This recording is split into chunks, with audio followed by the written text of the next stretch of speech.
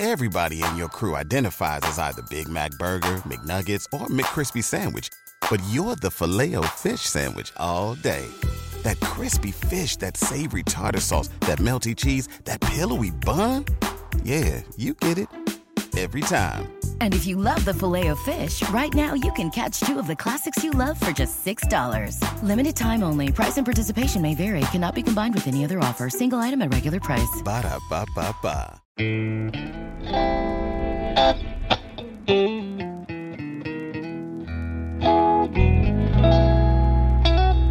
From NBI Studios, this is Truth and Justice, a crowdsourced investigation in real time.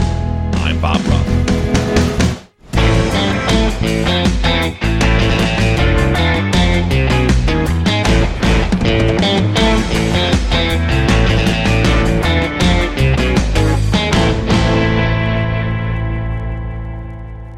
Ahoy, friends. Thank you for tuning into Truth and Justice.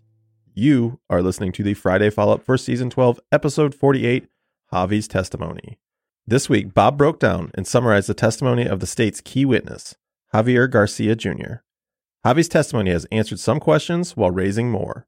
I'm in studio with Bob while Janet is off at sea. We have our amazing production manager and co-host of True Crime Binge, Erica Cantor, who is joining us to round out this trio.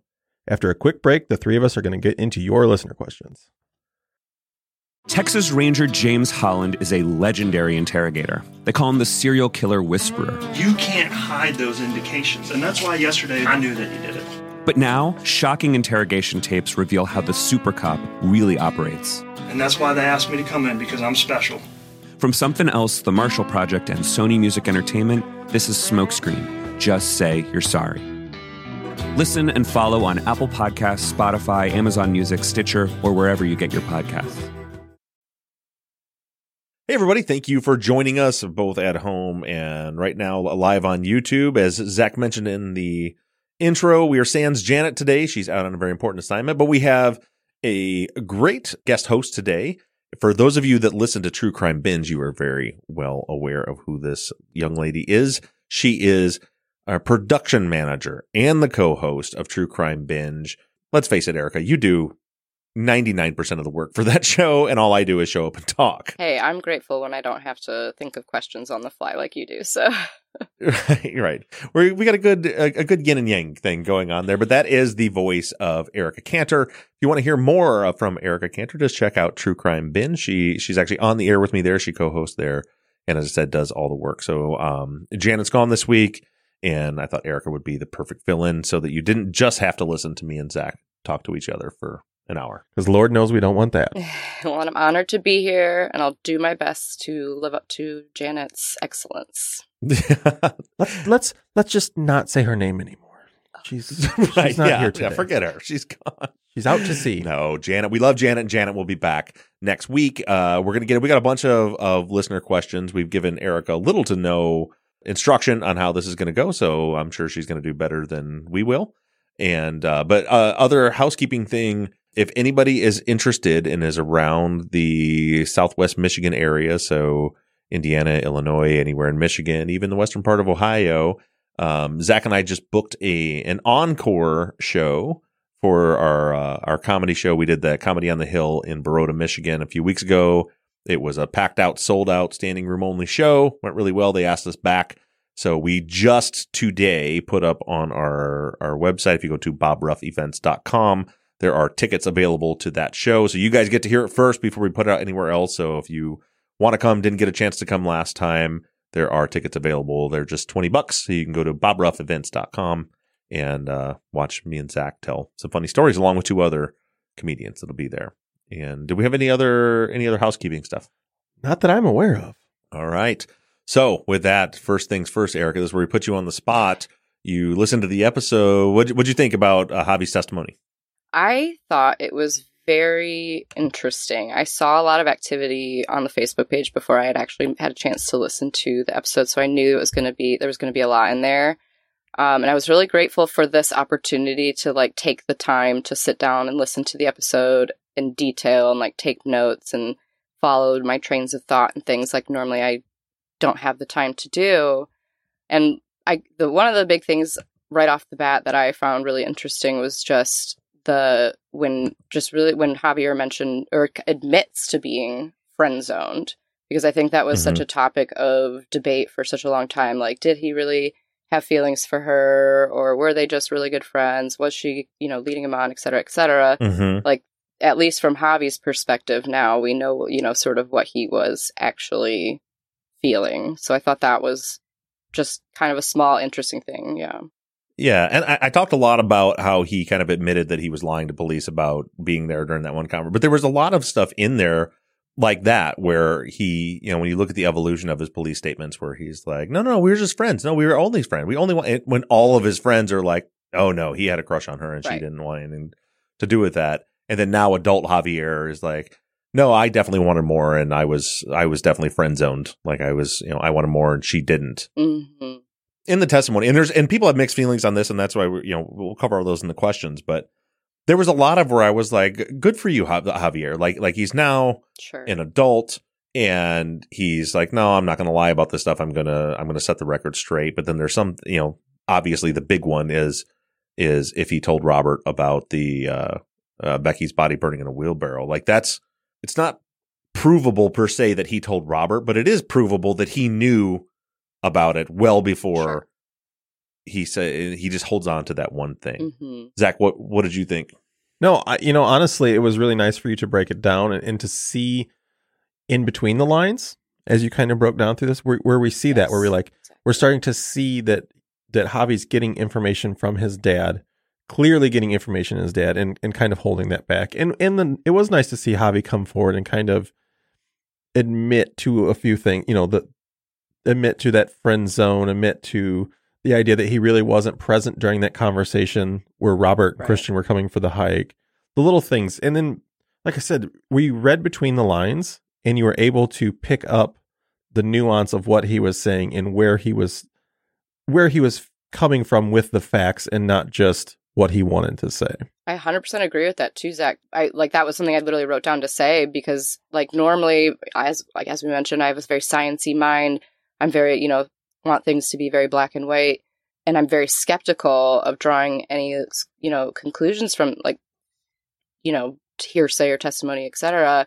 But everything that you brought up in this episode, even if I initially thought well, maybe that's a stretch, whatever you highlighted it so well, the points in the testimony and then how that tied in with some of the other evidence and things we know, it should really lay that out there for everybody. And I was 100% on board with everything all those conclusions that you were making once you sort of laid it out that way. So I did, that was the part I think that I really enjoyed the most. Like Zach said, we read between the lines. You kind of walked us through that and pointed out to us all of those kind of very key, and it just felt like everything fit the way you put it out. One thing that I'm really happy with this case is it was so confusing and there was so much information for so long. And then as we're getting more, I feel like Zach and I were just talking about this before we came in to record today, that just like what you just said, Erica, that everything is it's starting to make sense. The puzzle pieces are starting to fit together. We first read Javier's statements and I'm like, oh, he must be involved. Look, he's lying and he's changing his story and he's not, he's omitting things. And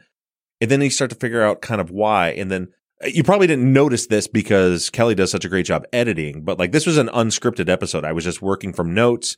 So there was a lot of free flowing thought that was going on there. And it kind of occurred to me in the moment while I was recording, I had almost forgot about the fact that all of his friends said after the murders, remember, so many of them said you couldn't even have a conversation with him. He was always drunk. He was always high.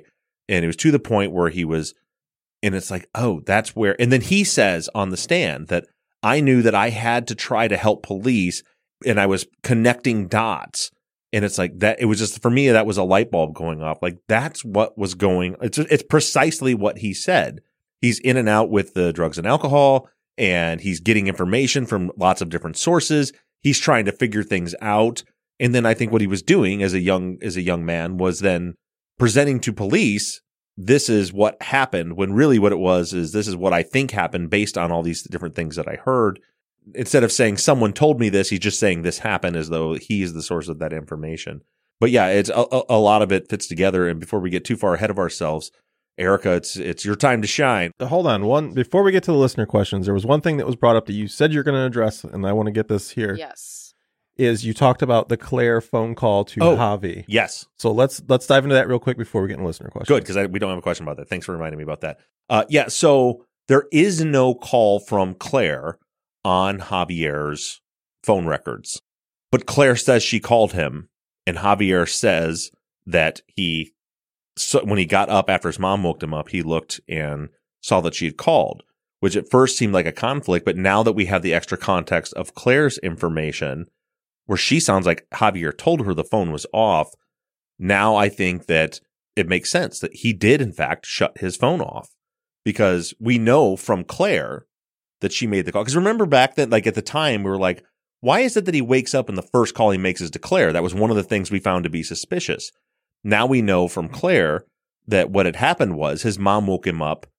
He turned his phone on, probably had a voicemail from Claire because he said he saw that Claire had called, and then he called Claire back. And the phone records support that. But then that adds in this new layer of where I had said that I think that it shows that that he was upset with Becky.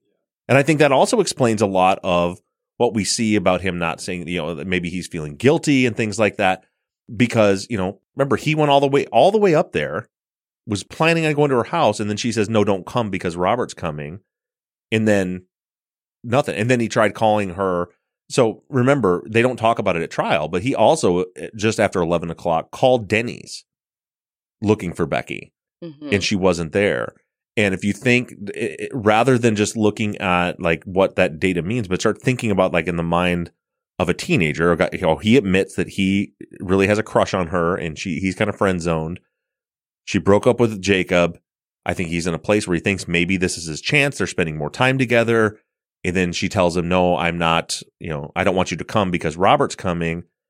And then he calls work and finds out she doesn't go to work. I think that, I don't think he was like, oh, something bad happened to her. Mm-hmm. I think it was probably she skipped work to spend the night with Robert or something, something along those lines, and shut her phone off. Well, I was going to say, I agree wholeheartedly. That's what I took out of that was thinking about him being upset, mad at Becky, that he's in love with her, and now she's spending this evening with this other guy, if it's Robert or somebody else. Mm-hmm. She's spending this evening with another guy, so he's upset. He turns his phone off. He's like, fuck her. I don't want to talk to her. Yeah. Yeah, I think so. And Montana in the chat makes a good point where she says, shouldn't that have shown as a call that didn't connect and went to voicemail? I don't know, Montana, because we don't see that, it's a different carrier than Verizon. So I don't know if that shows differently on the report. So that's a good point. I guess there is still some ambiguity there because, it doesn't show that someone tried to call and his phone was off and it went to voicemail. I don't know if it would I'm trying to remember if was it Becky had T-Mobile and he had Singular as one of the other carriers. What we can say is this: it tracked with Claire saying, I called him, his phone was off, and then he called me back. And then him saying, I got up, saw that I had missed a call from Claire and called her back. Those two things definitely do fit together. So just to clarify, because I think that was part of what you were uncertain of in the episode, was that Claire did say she called Javi that morning. She did. What I didn't remember was if we saw that call on Javier's records. And then when I went back and looked, it's definitely not on the records. So, and I don't know, because Montana says again, what if it came from a landline? Unfortunately, I don't know the answer to that, Montana, how it would work with the different carrier and how their reports work. Yeah, same to Tracy. Sounds like we just can't know that information right now, if ever, unfortunately. So I guess with that, are we ready to dive into some of these questions? Anything else? Yep, let's do it. Nope, let's go. Excellent. All right. So first we'll kind of start, the first question we're starting with is sort of going back to the interview with Corey at his home that I believe, if I'm remembering correctly, his mom was also present for. And so Denise so this is still relating to Javi. Denise asks, I know that Javi isn't a suspect because of his alibi. I just keep going back to where he was hiding in the closet of his friend Corey when the police came to interview Corey. Why would Javi hide in the closet? So I guess just kind of revisiting that, since we haven't talked about it in a while. Yeah, and I want to point, and we talked about this a while back, but to come back, What it seemed to me initially was that he was hiding in the closet, because you hear the officers go into Corey's house, into his room. They don't see him. Kind of where else could he be? Right. With it could be the closet, but that's the only place you think he could. Because we've seen video of Corey's room, or I've seen videos of his room, and there's really nowhere else to be. But to be clear, and I clarified this a while back, it really wasn't fair for me to say he was hiding in a closet, because I don't know that. All we know is that he was in the house, and the way Corey brought it up was, he's like, well, he was in the house. I thought you guys saw him. So it didn't seem to him that he was hiding. So we don't really know that he was hiding, or just that they didn't see him. Yeah, Leanne just followed up about the alibi. So can we clarify, did we disprove that? Yeah, she asked if his alibi was disproved, and no, it wasn't. I mean, his phone is in use and hitting towers down in the valley during the times of the murders. Like there's no window, because back at the time when we saw all these inconsistencies, I really thought he was a suspect, but it was like any way you shake it, there's just no, unless it was so complex where he gave somebody else his phone to use it during the murders. His phone very much seems to alibi him. And I think that it does. Yeah, I agree. Okay, moving on. So going back towards more specifics about this trial testimony and what was discussed in this episode, Christina asks, did Javi's dad work at the DA's office at the time of the trial? Asking this question because of the idea that Javi was covering for his dad by saying he got the information about the wheelbarrow from Tiffany. I've been trying to figure this out. I talked to someone who knows him and knows the case, and was told that he retired around that time, but they couldn't confirm. Then I started looking.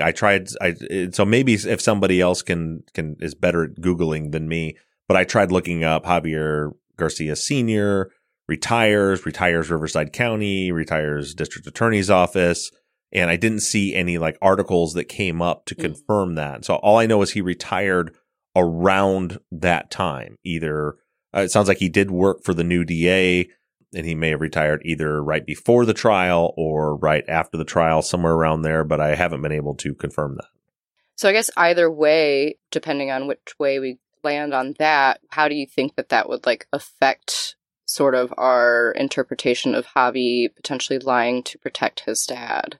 If he was working at the time or wasn't working, if he wasn't working, do we think that's not an issue then, or? I think that because some people brought that up, and there are people in the chat right now mentioning it. If he was still working for the DA, finding out during the trial that he gave critical case information to somebody would get him in trouble. Sure. Definitely. But I think that even if he's not, there's still his career and his reputation. And certainly even if he was retired, he would have a relationship with the district attorney. And to find out that all of a sudden they go to trial and their case gets blown, and it turns out it's because he shared information way back when, would still be a problem. So essentially, and somebody had said it in the chat. I think Bernie in chat says that they doubt that Javi would ever be comfortable sharing that he got that information from his dad, and I think that could be true. Yeah, I agree. And even his dad could still be telling him, look, you can't talk about this. So he could still be getting some of that pressure. So then we'll move on to talking about the business card. And this is where what I kind of mentioned earlier about the DNA, go into that a little bit. Jason had asked, would 2 inches of rain 2 weeks prior to finding the business card affect the DNA and fingerprint on the card? Well, that depends on a whole lot of factors. So it's hard to say. But also, I'll point out that what I think happened is that card was probably in a pocket of someone who was out there when they dug that tree up out there. So which we think, to me, based on the tracks, looks like it was done, within a couple of days after that rain. And the degradation that they're talking about, they were talking about if it had been out, basically what the sun and UV rays and stuff would do to DNA over time, when they're talking about on the stand, the state's expert about degradation. So yeah, I don't think it has any effect on it at all, especially if when it got there was when someone was out there 2 weeks earlier digging up a tree. Right. I was going to say, just from my experience, yes, water can damage DNA, but we don't even know if the card was out there at that point, or where, there's so many variables. But going kind of on this DNA train of thought, at one point in the episode, really early on in the episode, you said that the DNA on the business card shows that at some point in time, Christian touched that card. And I actually wanted to point out that that's not technically true. That is one possibility. Christian touched the card. But there's also a very significant possibility for secondary or tertiary transfer of DNA, which could end up, his DNA could end up on that card without him ever having touched that. I participated in and ran a bunch of studies and research projects in grad school about transfer DNA, and we used this experiment with like plastic knives where we had somebody handle the knife for a few times, a couple days, and then shake somebody else's hand and use that knife to stab into some styrofoam, and then we swapped the knives. And in 3/4 of those knives, there were 2 profiles, and in over half of them, there were even more alleles that couldn't be tied to either of those 2 people. So that's tertiary transfer. So that's somebody in their house or somewhere they picked up somebody's DNA, and then they touched this knife and whatever and used it. And now that person's DNA can be detected on that knife. And we should point out, can you share people that like you're not just talking offhand, like this is what you do for a living. You explain to people what you do. By no means am I qualified to be a forensic DNA expert in court. I have worked in forensic DNA a little bit during grad school. I have a master's in human biology. Through that program, I did a lot of forensic work, a lot of forensic anthropology, so mostly working with skeletal remains and the analysis of skeletal remains. But I also was the forensic DNA laboratory graduate assistant there. And so that's where I had the opportunity to work, conduct some research and work on some of those projects there. So yes, not an expert by any means, but just speaking from my own studies and personal experience and what I know. Secondary and tertiary transfer is sort of a new-ish discussion in the field of DNA, but it is very much so throwing DNA interpretation for a loop. And so I think this just adds to your conclusion. Basically, the DNA on the card is essentially irrelevant at this point. Hey guys, it is Ryan. I'm not sure if you know this about me, but I'm a bit of a fun fanatic when I can. I like to work, but I like fun too. It's a thing. And now the truth is out there. I can tell you about my favorite place to have fun. Chumba Casino. They have hundreds of social casino style games to choose from with new games released each week. You can play for free anytime, anywhere. And each day brings a new chance to collect daily bonuses. So join me in the fun. Sign up now at ChumbaCasino.com. No purchase necessary. VGW. Void where prohibited by law. See terms and conditions. 18+. Lucky Land Casino, asking people, what's the weirdest place you've gotten lucky? Lucky? In line at the deli, I guess? Aha, in my dentist's office. More than once, actually. Do I have to say? Yes, you do. In the car before my kids' PTA meeting. Really? Yes. Excuse me, what's the weirdest place you've gotten lucky? I never win and tell. Well, there you have it. You can get lucky anywhere, playing at LuckyLandSlots.com. Play for free right now. Are you feeling lucky? No purchase necessary. Void where prohibited by law. 18+. Terms and conditions apply. See website for details.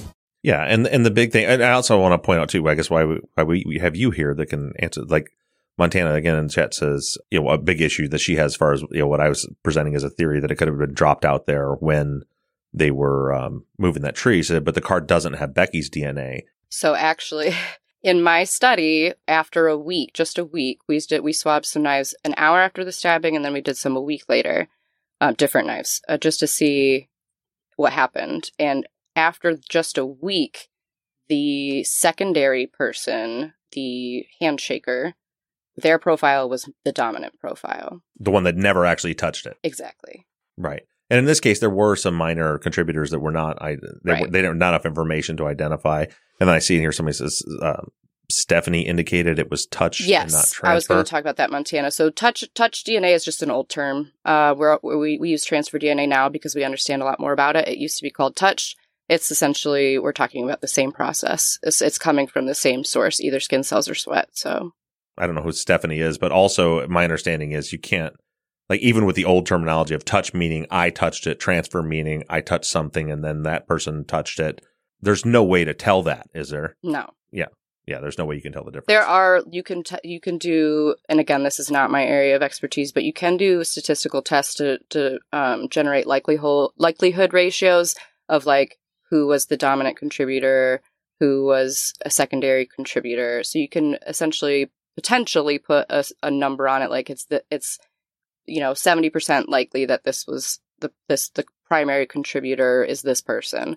But, it's just so variable when it comes to touch/transfer DNA. Yeah. And the point I was making in the episode too was that, this all comes down to, we have a very mobile, the thing we found the DNA on, or that they found the DNA on, is an object that by nature is passed between people and moved around. Mm-hmm. And stuck in pockets where you can even have DNA from the manufacturer of the genes. That's been shown.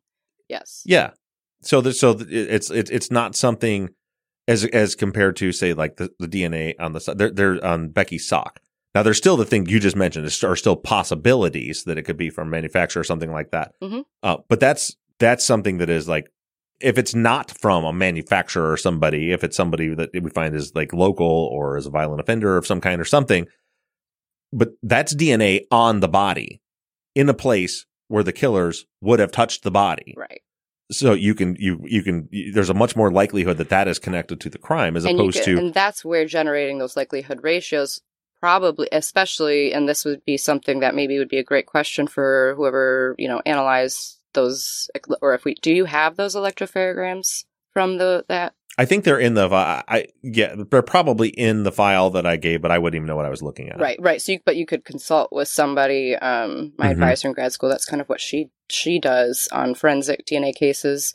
Essentially, like, again, it's so variable, so it's hard to really say anything for definitively. But like, if somebody grabbed that sock, their DNA is most likely going to be on there a lot more than any extraneous alleles from a manufacturer or something like that. That's going to pop up as like one allele at this locus and one over here. You're not going to get alleles at all 20 loci or however many they use. It's just going to be every once in a while you see like a third allele. So you can't rule out like a secondary contributor. So you should be able to say like this DNA is like there's a much higher quantity or not quantify it that so much. And in this case, that DNA that's found on the socks, they were extreme. Like, and I looked back at it again. I don't really know what I'm looking at, but what I see is at every loci, there's pairs at every single loci. And what the way Susanna Ryan told us was like, this is a very strong profile. And even being from the manufacturer, like even if it had been through the laundry once, especially as a white, or as a black sock, so it wouldn't be bleached, but that's going to degrade it even further. Yeah, for sure. Yep. The fact that it's such a solid profile seems unlikely that it just got picked up by a manufacturer.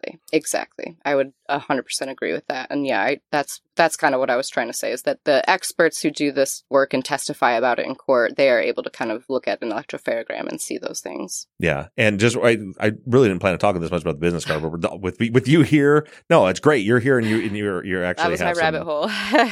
Yeah. And there's a lot of check on in YouTube, and this interesting. I didn't know this because I'm not a marijuana smoker, but there's people in there saying that they use business cards as filters. I'm not going to say their names, but some of the people say they're regular marijuana smokers. One person says regular weed smoker here. We use business cards as filters all the time. So that's something to think about when you have someone who is a known marijuana user, and Becky regularly, and we have a business card, but again, it doesn't have her DNA on it, but it could be the reason why she has it. Who knows? Yeah, sure. All right. So yes, we've talked about the business card a lot, so we can move on from that. Chris, we had a few questions from Chris. The first being, you played the Jim, Randy, and Barbara interviews in preparation of the Javi testimony. How were those to fit together? The reason I did that is because when I was reading through Javier's testimony, when I was first prepping for his episode, I saw that he said that specifically that he hung around the crime scene for 1 to 2 hours after his interview that morning, and that he was standing with all the neighbors. So then I wanted to go see, okay, well, he was standing there with all the neighbors talking. I want to know what of those neighbors might have had that information. And so that's why I went back to them to see, was that being discussed amongst the neighbors in that group where Javier said that he was hanging out? And what we heard was that's exactly what they were talking about. Okay, and then Chris also had to say, you keep saying Bodmer's drive test is invalid, but during the Friday follow-up recorded in Cali, you state all it proves is that Bodmer could drive it in X minutes, or that you and Shiloh could drive it in X minutes. Why the difference? Well, it's easy because we hadn't analyzed the sector data yet. The big reason that I said is the reason that it is invalid now is because we now know that the 1023 voicemail check connected to Tower 88 Sector 1, which points east-southeast from the tower. And that sector doesn't cover, even if you look at the Gladiator maps, doesn't cover the route that Bodmer took in his drive test. That's why it's invalid, because he said, yes, they could have gotten to this coverage area in this amount of time on the way to Christians via this route. And now we know, well, he didn't just connect to Tower 88, he connected to Tower 88 Sector 1 that doesn't have coverage on that route. That's why it's invalid. Okay. Shiloh mentioned in the Just Us follow-up how hard it is to really determine if someone is lying, yet you put a lot of emphasis on Robert and Christian's seeming truth-telling. Can we address that, maybe an inconsistency in saying it's hard to say is that somebody's lying, but then here you think they're telling the truth? Yeah, it's not inconsistent at all. What she was talking about was when people watch videos of people, the air quotes like human lie detectors, they're, touching their chest so they're lying, or they're looking up into the left so they're lying, things like that. That's not what we're doing here. We're taking actual tangible evidence and comparing it to the statements. So Robert, and this isn't just a Robert thing. I've said this all along. You always want to go to the closest interview to the time it happened. That's where you're going to get the most accurate information before not only do memories fade, but false memories are created, and you start, as Javi put it, connecting dots that shouldn't probably be connected. And so we go back to Robert's interview. He says, I talked to Becky, Christian came over, we decided to go to church. We called Sacred Heart Church on the way, found out that that we had already missed the service. So then we went back to Christian's house, and then we went to James Workman Middle School. We messed with the paintball and paintball gun. And then I saw my cousin wanted me to get chapstick. So we went to the AM/PM gas station, and then I went home. So that's the story.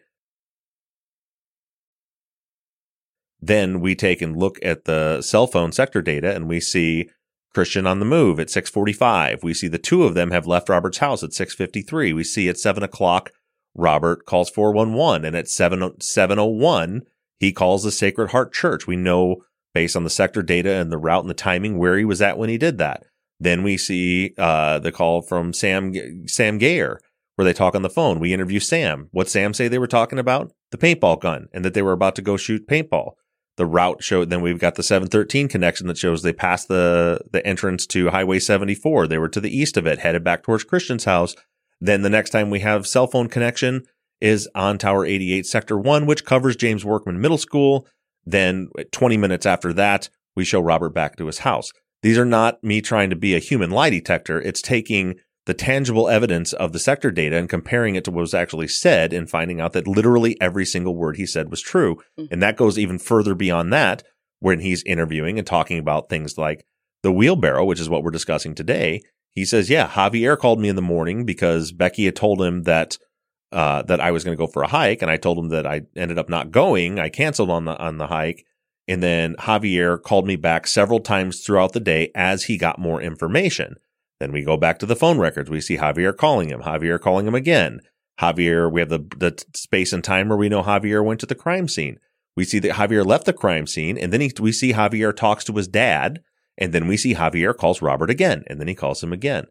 Literally every single piece of tangible evidence that we have corroborates 100%. There's not a single thing that can be disproven that Robert said based on any of the evidence, especially all this phone evidence that he didn't know existed. That's a very different thing than being able to tell if someone lied because they looked up when they were answering a question. Mm-hmm. Yeah, it would be a crazy coincidence if he happened to tell a story that fits exactly with the perfect evidence. Story. Yes. Yeah. Yes. Okay, so kind of moving on from that topic and going into some of the more some sort of kind of random little details that we touched on throughout the episode before we really get into the wheelbarrow. It looks like we had a couple questions sort of along the same train of thought. Robin had asked, how did Javier have Robert's phone number? They weren't friends and hadn't spoken since high school. I have 982 contacts in my phone. That's how. Yeah. Yep. I'm friends with 12 of those people. It's a thing. You know, since people have had cell phones, when you call somebody for any time, any reason, at any point, you generally, most people, save the contact into their phone. So just because I have someone's phone number doesn't mean I'm their friend. There are literally hundreds of people in there that are just people that I know that I've contacted or called at one time or another for some reason that I have in my phone. And I imagine, too, it'd probably be pretty easy for him to get it. I mean, he talked to Claire that morning, and she might have had it, or, you know, I don't know, you know, how close everybody was and how everybody's specific friendships within the big group, but I'm sure it would have been pretty easy for him to get it if he didn't have it. Well, and the other thing that they just said, they said they haven't talked to Robert since he was in high school.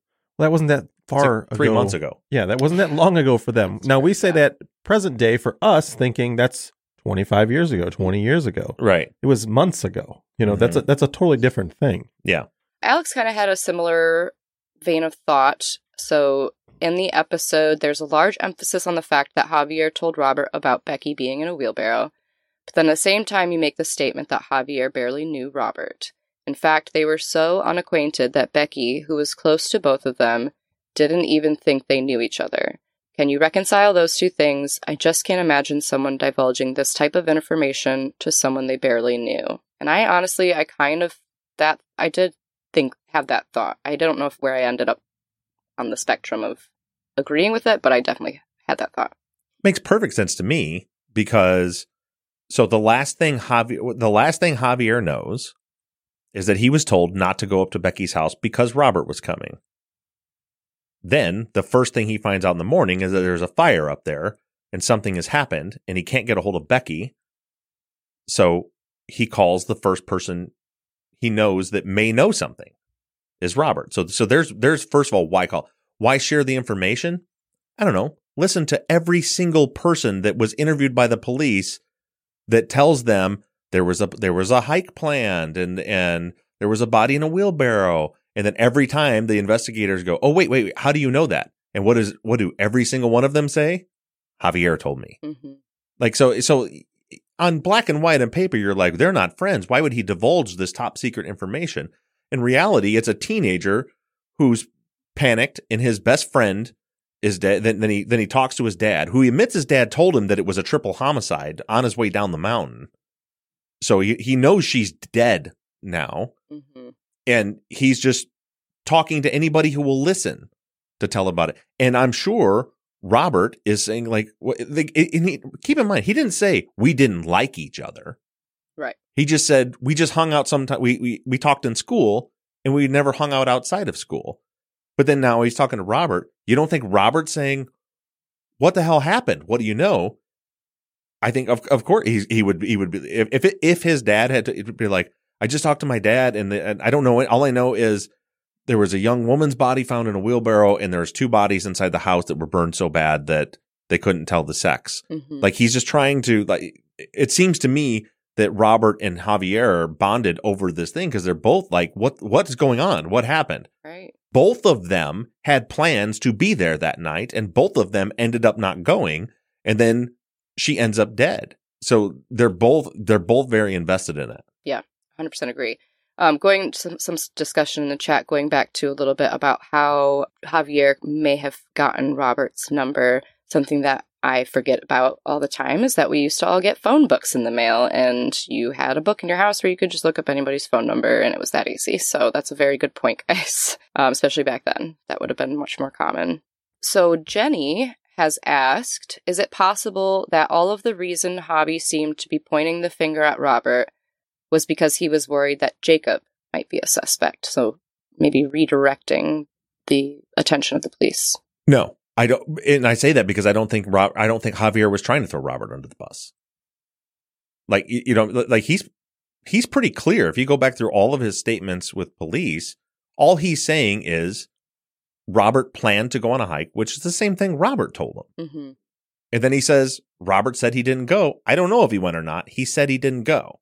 And then the question about, did you tell Robert about the wheelbarrow? He was never asked that until trial. He was only asked, where did you get that information? Mm-hmm. And so I don't think that him saying, oh, Tiffany told me that on the 21st. I don't think either back then or even at trial. I don't think that he was thinking, well, I want them to think that Robert has this guilty knowledge. I don't think that's what he was doing at all. His dad told him some information and told him, I'm not allowed to share this, so don't tell anybody that. So he was just not admitting. And again, when you look at his September 25th statement, he slips up and says it. He says, where did you get that? My dad told me that. Oh, wait, no, Tiffany. I got that from Tiffany. Like he slips up and again, I made the point, and I'm very confident in this. The information Robert had is information only someone who had investigated the crime after the fact could know. Mm-hmm.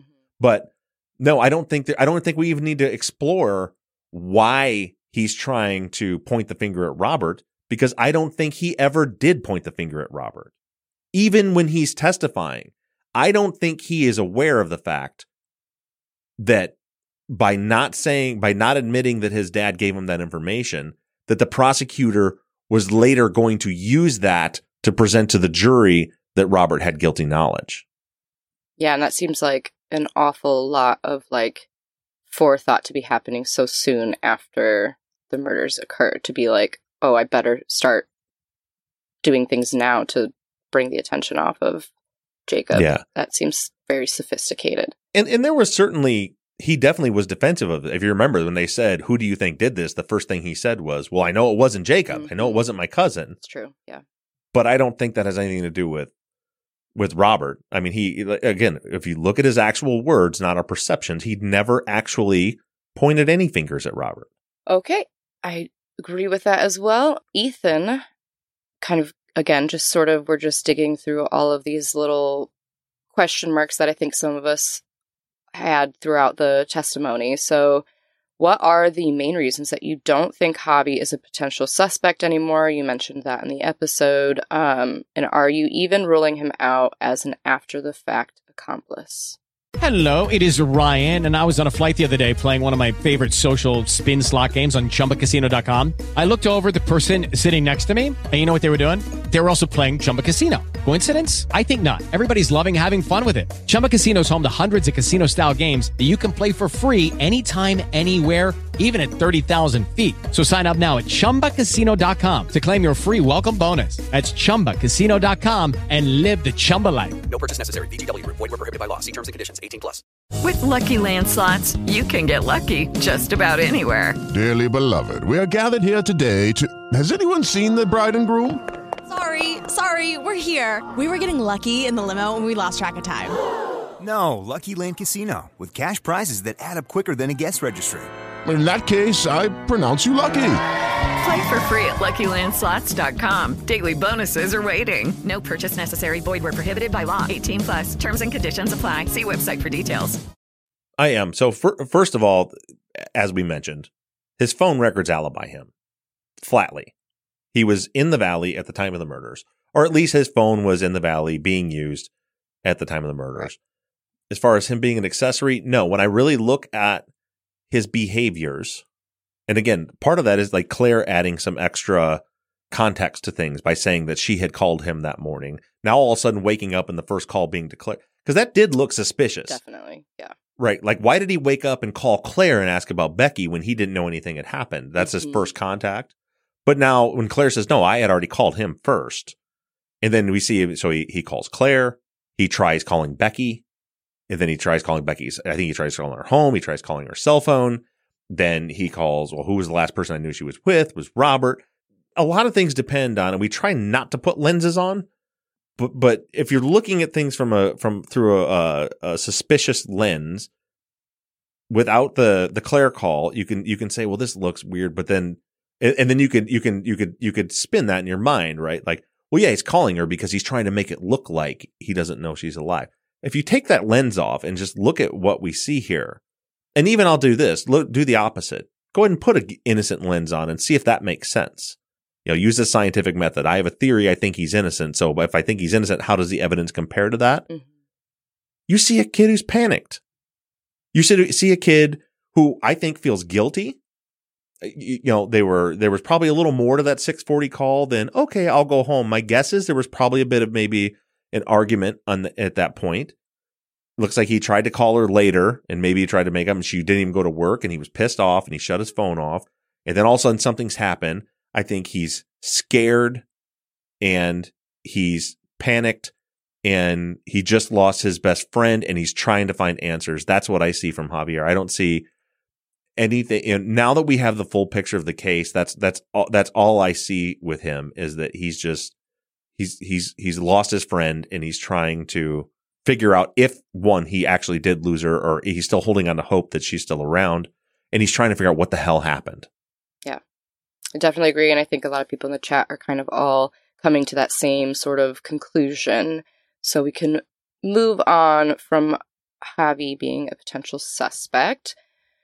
Sarah has asked, which I think is a good question. I don't know if I hope you'll be able to answer it, but we'll see. How early was Alan Gerber telling his friends about the body in the wheelbarrow? Does he have any law enforcement connections? I don't know if he has any law enforcement connections, but Corey Donovan said that Alan Gerber told him about the body in the wheelbarrow on that morning, on that day, on the 18th, because Alan Gerber lived up in the area and his dad had gone up to the crime scene. So he was one of the neighbors that were all standing there talking about it. Right. So that's probably, whether he was connected to law enforcement or not, he probably would have had that information from his dad regardless. Well, and I think being in that area, that's a hot topic. I mean, it's right there. Everybody can see it. They're going to talk about it. And to be clear about that, the fact that there was a body in the wheelbarrow, I think Javi, I can almost guarantee you, heard that day up on the crime scene from all those people. But the bigger point is what Robert shared, or what Robert told police, was more than that. And it wasn't, and I hope everybody got what I was doing when I showed you what a guilty knowledge would sound like, from like what Javier said compared to what Robert, Robert described things that people up there, he described things that the killer wouldn't know and couldn't know, but also that the people just up there on the crime scene couldn't know. He was describing things that only, because it doesn't really matter, right? All that really matters is that Javier did in fact know on the 18th when he called Robert, when he came back down the hill, that there was a body in the wheelbarrow. That's all that really matters. But when we're trying to figure out like what really happened here, we find out that Robert has information that only an investigator knows. And somebody, Montana in the chat, Montana's first. I keep saying Montana in the chat. She's very active. She or he, I don't know, or they, whoever Montana is.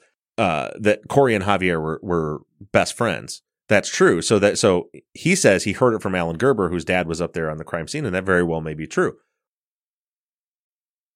Also could be that if Corey and Javier are best friends, and Javier's dad told him that information, and then Javier told Corey, and he said, "Don't tell him that you heard it from my dad," the Corey could be lying about that to protect his dad. We don't know. Sure. Well, do you think it could be the other channel? The other way, maybe that's what Montana's getting at, is if Alan heard it from, if Corey heard it from Alan, then relays it to Javi. Oh yeah, yeah, that's a good point. And yeah, there are about 45 ways that Javier could and should have had that information that day. Exactly. So, okay, so Nancy has asked if Javi's phone was off. I believe that Bob is right that he was upset with Becky, as we talked about earlier. Javi spent every waking hour wanting to talk to Becky, so why turn his phone off? She may have needed a place to sleep or a ride.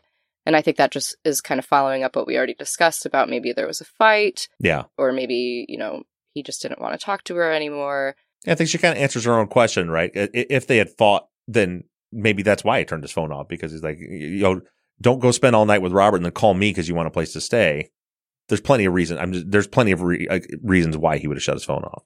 Okay, and then we have a question from Teresa, who I assume is the Teresa's always contributing lots of good stuff to these follow-ups. Focusing on the piece of info that is harder to know, which would be the condition of the two bodies that were found inside, essentially as you talked about in the episode, they were, burnt so badly that they could not tell the sex. That was kind of that guilty knowledge that you mentioned that Javier seemed to know. Teresa's asking, who knew that and when?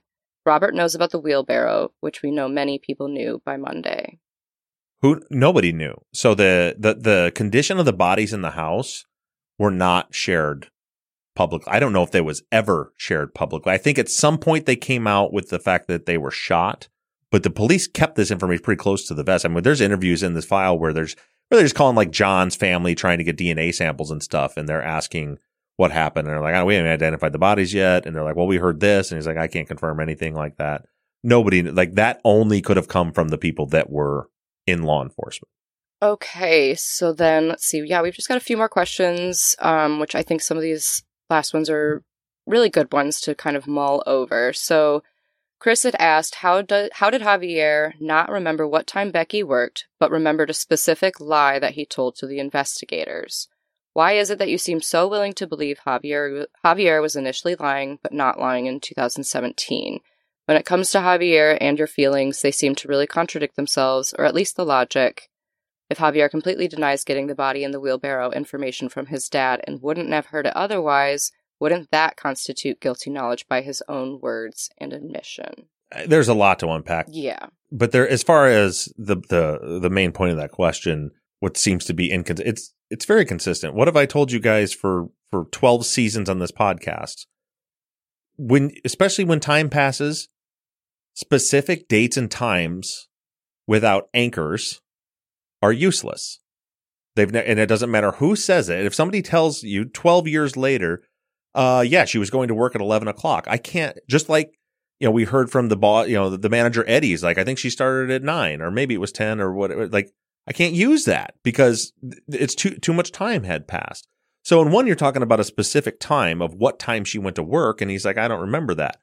The other is a significant event, especially when you tap into the affective kind of learning domain of your brain, which, anything that's attached to an emotion, and telling a big lie to police is going to generate that emotion, is going to cement that memory.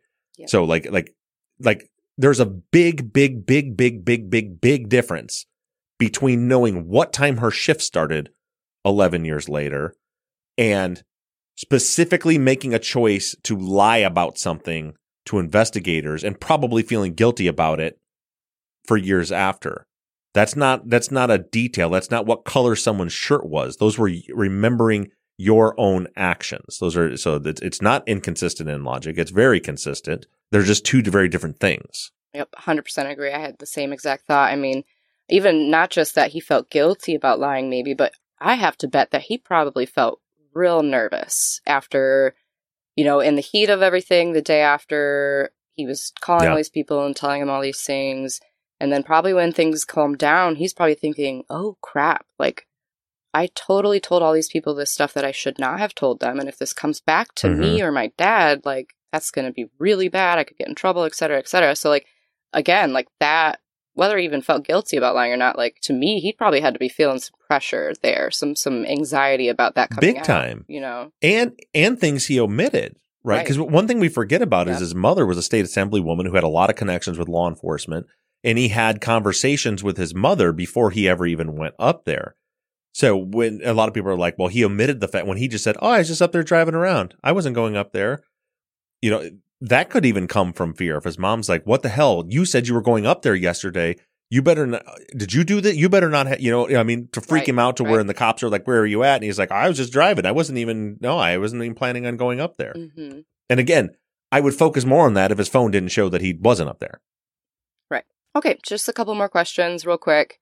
Kara asked, can you go deeper into how immunity would matter for Javi lying to the police? By that time, the statute of limitations on lying to the police, making a false police statement, should have expired, and his dad would know that. I know we've kind of touched on this, but... Well, it's very specifically saying, so it's been, at the time, it had been 8 years at the point where he asked for immunity to do grand jury testimony, and the point is, the statute of limitations on what that crime would have been if it was lying to police would be passed by then. Javi's dad works for the DA's office, and I've dealt with this with jailhouse snitches recanting and other people recanting. Troy Eldridge is a good example. What you don't realize is it depends when the prosecutor claims you're lying. So in this case, him saying that, I wasn't that, I didn't actually hear that conversation. If he's setting the record straight there, well, that's hurting the state's case. So oftentimes I'm not saying this one did, but what I've seen documented in some DAs, it happened with Kenny Snow, is they straight up told him, if you say that, we're going to charge you with aggravated perjury. Not on the actual lie that he told years before, but them claiming what he's saying now is a lie. Because they don't want him to say it because it hurts their case. Right. So in his case, if Javi had gone up and testified at the grand jury, now remember by trial, it's Zeller Hester now. It's a different district attorney, but the one that happened, it was at that time. If he had gone up and said, no, I did not hear that phone conversation, and Zellerbach said, that's perjury, you said this before, and now you're saying this. If he claimed that this was the lie, then the statute of limitations doesn't stand. And you don't know what they're going to do, but if there are like threats around, or if there's pressure, which I suspect pressure coming from the district attorney to get you to testify the way they want you to testify. We already know that Zellerbach was a piece of shit. Mm-hmm. I mean, he was like, he lost the election. Yeah. I mean, yeah. Is it shady that his own guy was following him around, filming him stealing campaign signs? Yeah.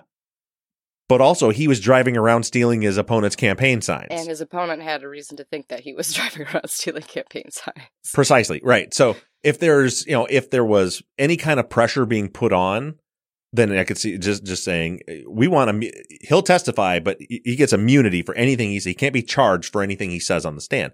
And again, because that means he can't be charged for what he's saying then. Mm-hmm. Right. So the immunity isn't for what he said in 2006.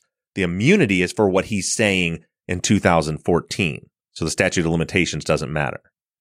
And this may be a stupid question, but can you even be charged with perjury for statements made during a police interview?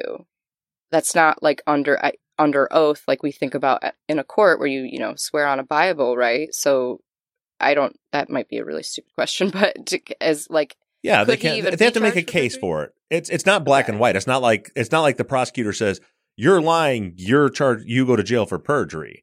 They would have, just like any other crime, they would have to charge them with perjury and then use that other police interview as evidence to support their claim. Right, to support the claim that he's lying now. But I'm saying, could they even go back and say, you lied back then, and so we're going to charge you with perjury because that wasn't even from that one? No, they could charge him. They could charge him with interfering with police investigation and stuff like that. But wasn't on the table. It was what he was going to say that day that mattered. Makes sense. Yep. Okay, and then our last question is from Jason, who asked, did the defense counsel point out the timeline issues with Javi supposedly hearing from Tiffany, despite not meeting her until the 21st, and with Jacob telling police on the 20th that he'd heard it, and that's referring to the information about there being a body in a wheelbarrow. Jacob had told police that he heard that from Javier.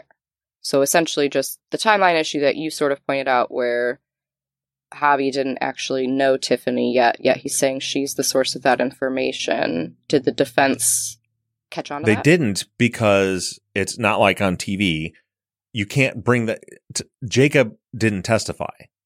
So that, they can't with Javier, on Law and Order, they might be like, well, isn't it true that your cousin told police that on the 20th that you can't do that? You have to have Jacob on the stand testify to that. And then there was all kinds of issues with that because of the whole third party culpability thing. The state was like fighting against every little thing. Even, for example, when Dolan mentioned Nick Corline's red truck, it was, whoa, object, bench conference. You can't do that because it's implying that someone else might have done this. Right. And they weren't allowed to do that. Right. So good questions. YouTube chat, you guys have been on fire today. Thank you guys so much. great questions, great discussions there. And as always, amazing questions. And Erica, you did great. Thank you. We so appreciate you filling in. Well, I appreciate you giving me the opportunity. Yep. And next time, Jack or Zanet. One of us. I'll fill in. Are missing. We'll definitely tap into Follow-You. And I can tell from the YouTube chat, everybody loved you on the show too. So with that, we're going to wrap things up. And again, remember, if you guys want to come up to, I know it has nothing to do with Truth and Justice, but Zach and I have been doing these comedy shows, and we have one coming up in April Fool's Day in Southwest Michigan. If you want to come, go to bobruffevents.com if you want to get in on that. And in Sunday's episode, we're going to continue on looking into the elements of the state's case against Robert and Christian. And sadly, if you're not convinced now, there's not much left. We're going to be covering this week the confidential informant, Jeremy Witt, who testified that Christian confessed to him. So that'll be coming up this Sunday. And with that, we're going to wrap things up, and we'll talk to you guys next week. Bye, guys. Bye, everyone.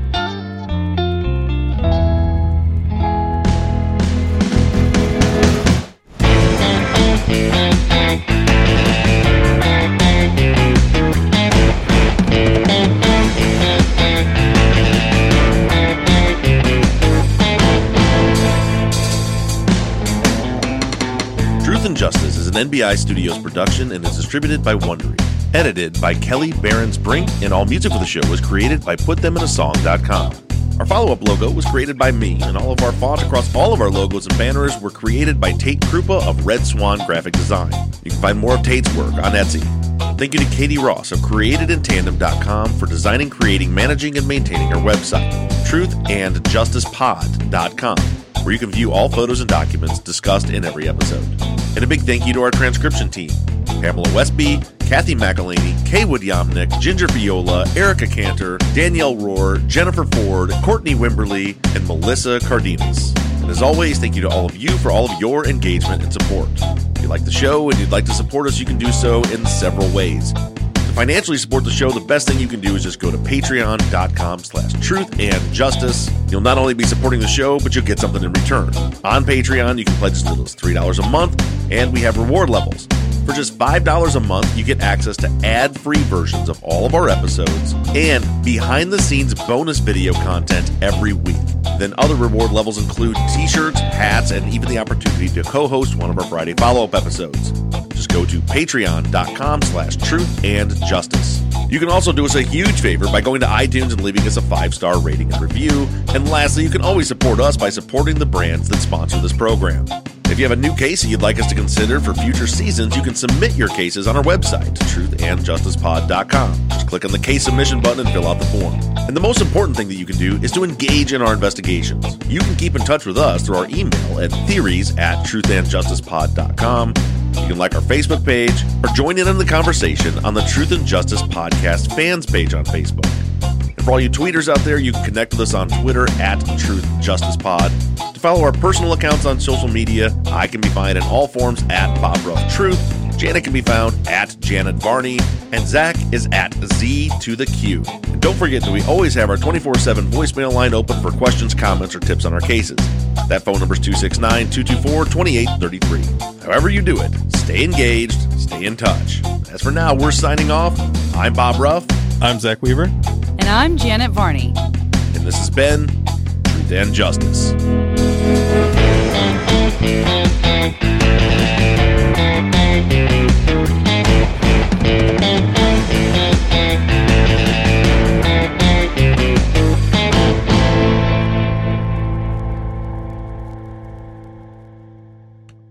I was laughing because the part that you kept tripping. I know. I was like, this is such a... it's really hard to choke that one out. Hard to get that one out, but this week, that fucking dipshit told us this, and I can't fucking believe him, but we're going to talk about it. So here we go. Why am I doing a bit? Let me start over. Kelly, we're going to start over. It's not funny. I'm really excited that Janet's gone. That's what that sounded like.